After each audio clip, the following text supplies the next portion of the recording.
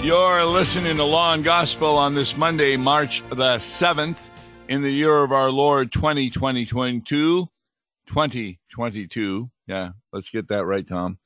And I'm Pastor Tom Baker, and we're talking about the readings for the second Sunday in Lent, which will occur on March the 13th, this coming Sunday. There's an Old Testament reading from Jeremiah, an epistle from Philippians, and the gospel from Luke.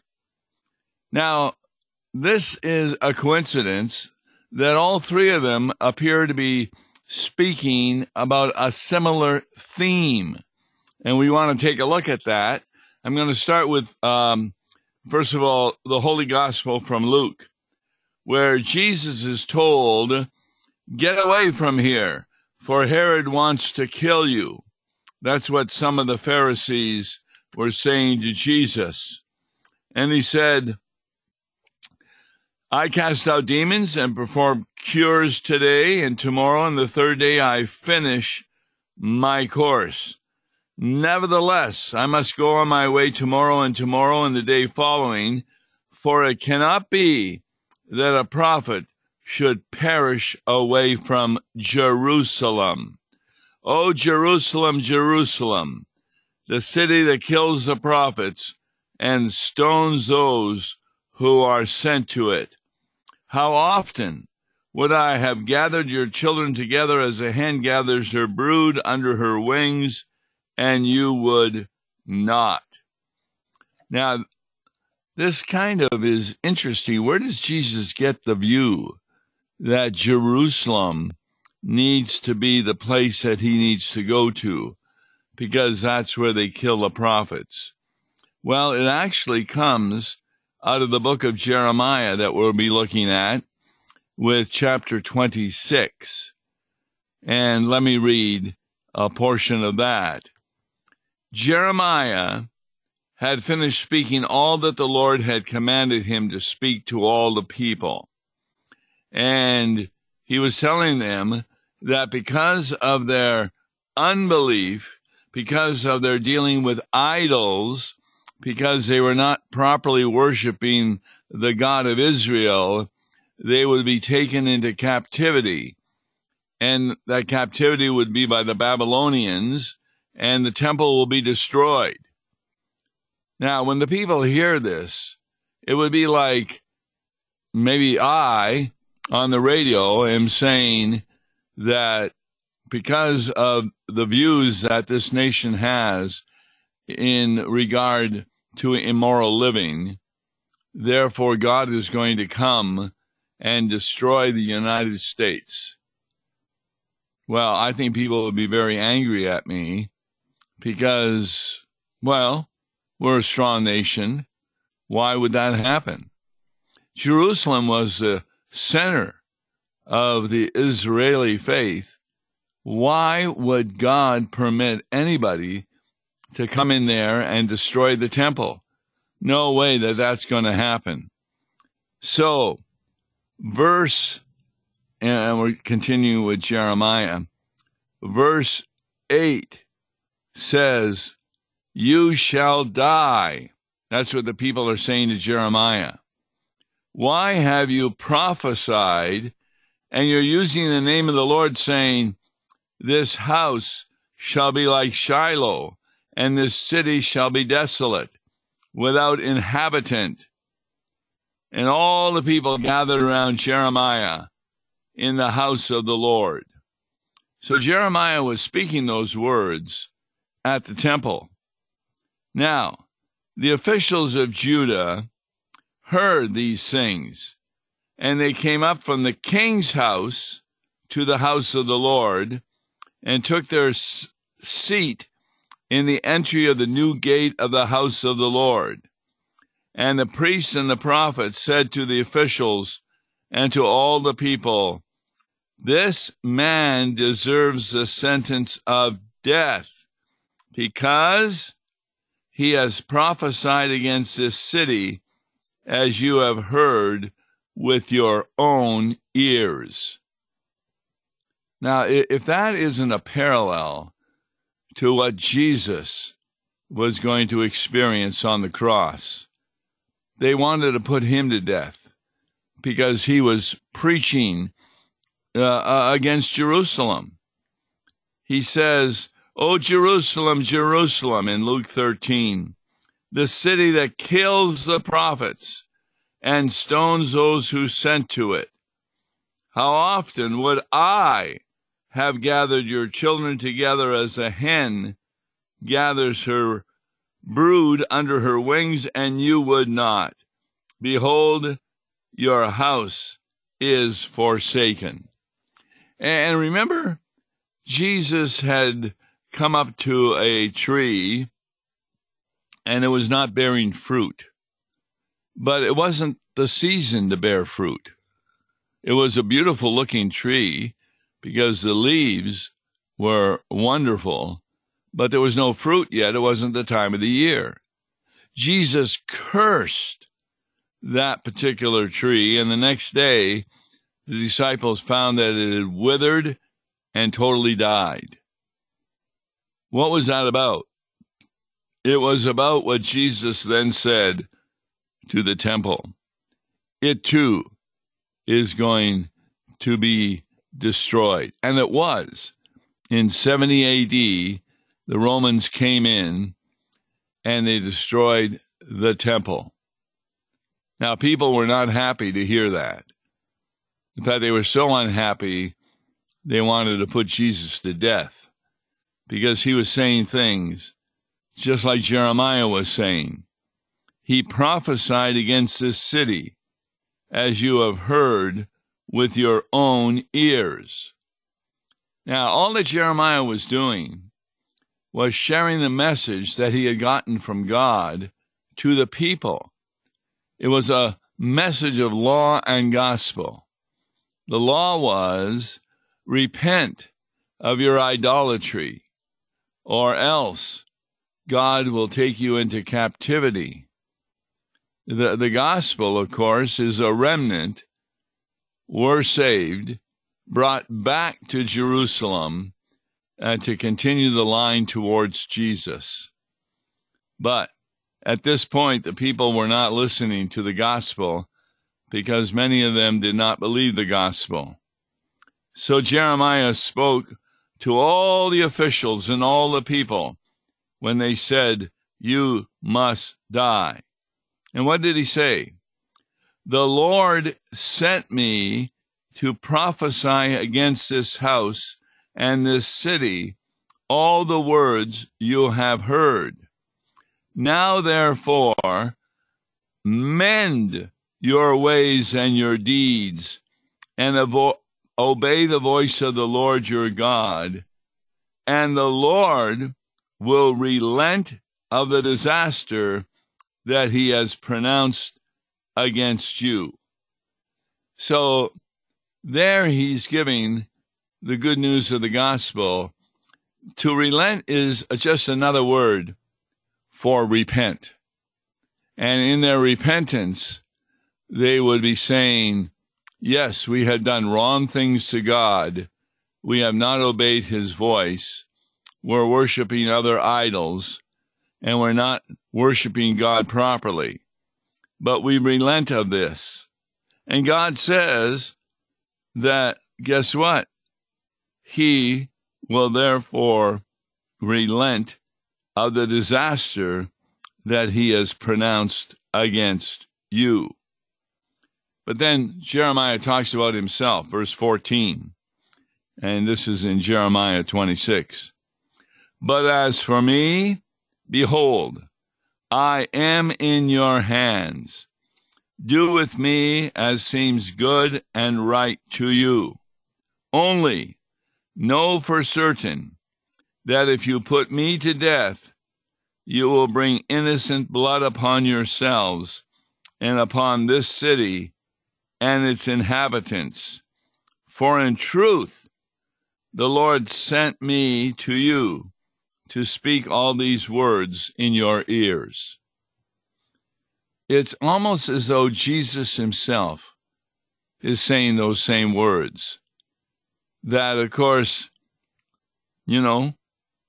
You can put me to death, and I will die, but you will bring innocent blood upon yourselves.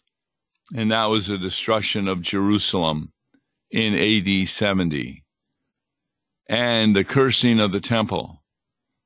No longer is the temple the abode of Christ, because he has left the Holy of Holies. He had done that, by the way, during the Babylonian captivity, where the Holy Spirit left the Holy of Holies and went up on a mountain. Similarly, at the time of Jesus, remember, Jesus is on the cross, and the curtain is torn in two. Now, that was a curtain that separated the Holy of Holies from the rest of the temple. And a lot of people, in fact, I used to think this also, meant that now, with the curtain torn, we can enter the Holy of Holies and go to God. No, it's actually the opposite. God leaves the Holy of Holies. Well, where is God today? Well, we're going to be talking a lot more about that when we get to the Pentecost celebration.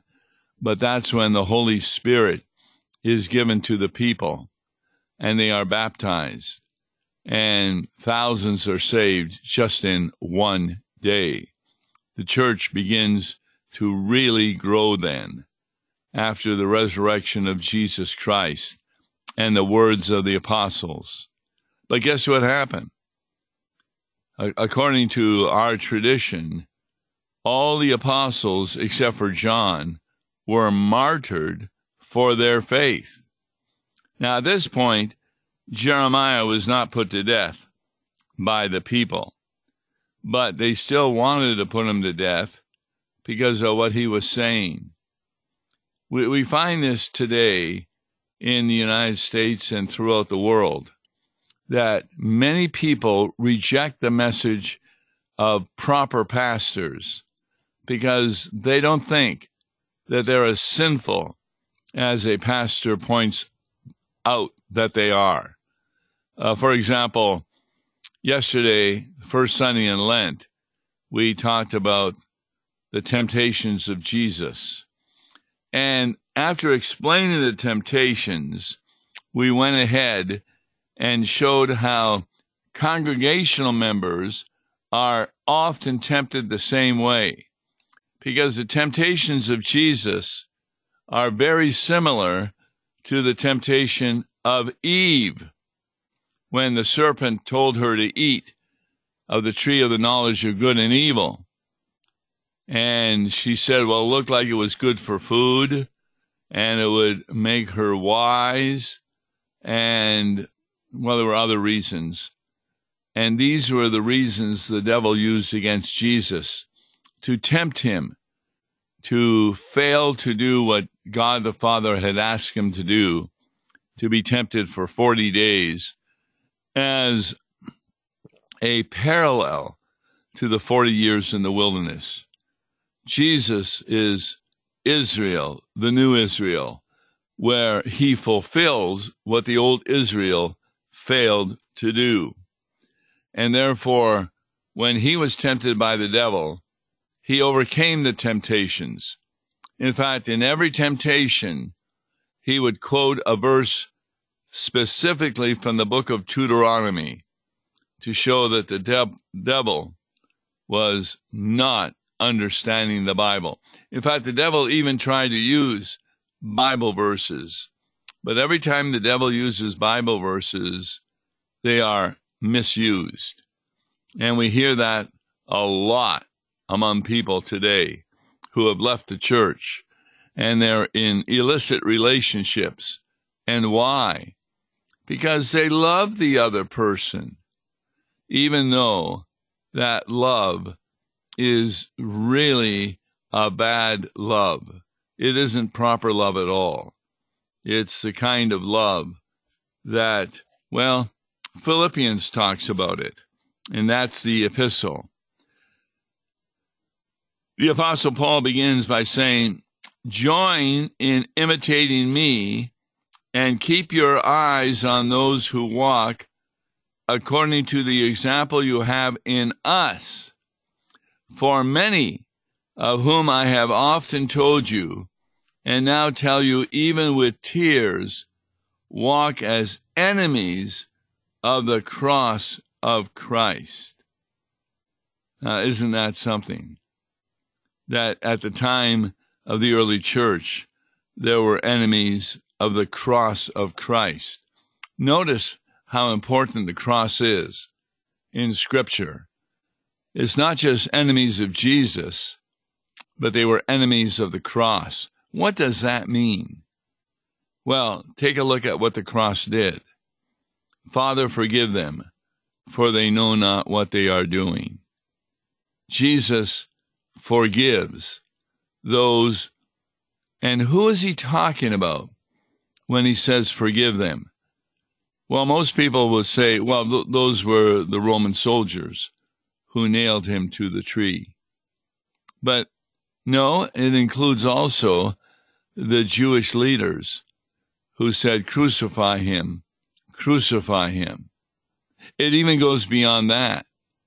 Remember, the disciples all fled from Jesus at the Garden of Gethsemane. Peter then denied he even knew him 3 times in the courtyard of Pontius Pilate. And Jesus had foretold that he would do that before the rooster crowed twice. These disciples had fallen from their Lord, and they too were included in Father, forgive them. But then there's another group, and that's you and me. Because as we often confess, we fail by thought, word, and deed. That means our sins are not only things we do wrong, but at times things we say wrong and think wrong. That's really sinful. And therefore, the words of Jesus to forgive them, for they know not what they are doing, is very simple to understand. When we sin, and we do it on purpose, we do it because we enjoy it, and we think it's going to be to our advantage. When we come to realize that it was wrong, we become contrite over it and repent of it, ask for forgiveness, and God does forgive us because he's forgiven the sins of everyone. Now, some people would say, well, wait a minute. If he's forgiven the sins of everyone, how come everyone doesn't go to heaven?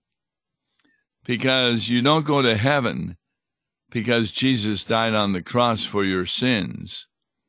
You go to heaven because you believe and have faith that Jesus is your Savior, that at the cross he did take care of the punishment for your sins by being punished in your place. That's why the book of Philippians continues about how the enemies of the cross of Christ, how are they enemies? Verse 19 of Philippians 3, their end is destruction. Their God is their belly, and they glory in their shame, with minds set on earthly things. That's the huge difference between the believer and unbeliever. You have your mind set on earthly things, and your belly is your God. Well, what does that mean? Well, remember one of the miracles of Jesus? It was the feeding of the 5,000. What did the people do? They chased after Jesus, not because they believed he was God, not because they believed that he was their Savior, not because they believed he was going to die in order to save them and redeem them from their sins. No, they chased after him because they considered him to be a bread king. a king for this world who would get rid of the Romans, restore Israel to its former grandeur, and give people all the food they wanted, nice houses, and everything. In other words, the God is their belly. And that's a sin we all do, where we often will like to do things because we want to be more secure. Read an article recently about millionaires. What do they like doing more than anything? Some of them. They love to buy more stuff in order that they will be more secure in having things, and they think they can therefore protect themselves from becoming poor. No, their God is their belly. So, we go on. But our citizenship is in heaven. So, yes, we may be citizens of the world in the sense that we vote, etc., but our true citizenship is in heaven. But are we in heaven? Well, the answer is at the very moment that you have faith, you are in the kingdom of heaven on earth. It's called the Holy Christian Church. And it means you are no longer a part of the kingdom of Satan, but a kingdom of Jesus Christ you have become a member of. And that often occurs in baptism or when people listen to the Word of God and hear what Jesus has done for them. It says, with that citizenship in heaven, we await a Savior, the Lord Jesus Christ. Now, wait a minute. Why are we waiting if we're already in heaven? There's no doubt that in Ephesians, it says that when you are a believer, not only have you been risen from the dead, but you are also seated at the right hand of God because you're part of the body of Christ. He is the head. He's at the right hand of God. And where the head is, so also is the body. So that's why we can pray directly to God the Father through Jesus Christ. So we await a Savior in what sense? First of all, the Savior is named, the Lord Jesus Christ. And what are we waiting for? Who will transform our lowly body to be like his glorious body. We talked about this recently, that one of the reasons that Adam and Eve recognized that they were naked is they lost the degree of glory that had covered them when they were created by God. They lost it through sin. You will regain it. That degree of glory is talked about in the Bible that Christians have in heaven.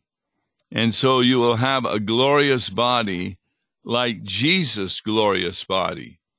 The only difference is that the glory of Jesus will be part of his body, whereas our glory will be reflected glory, like Moses had when he came down from Mount Sinai. Remember, his face was shining.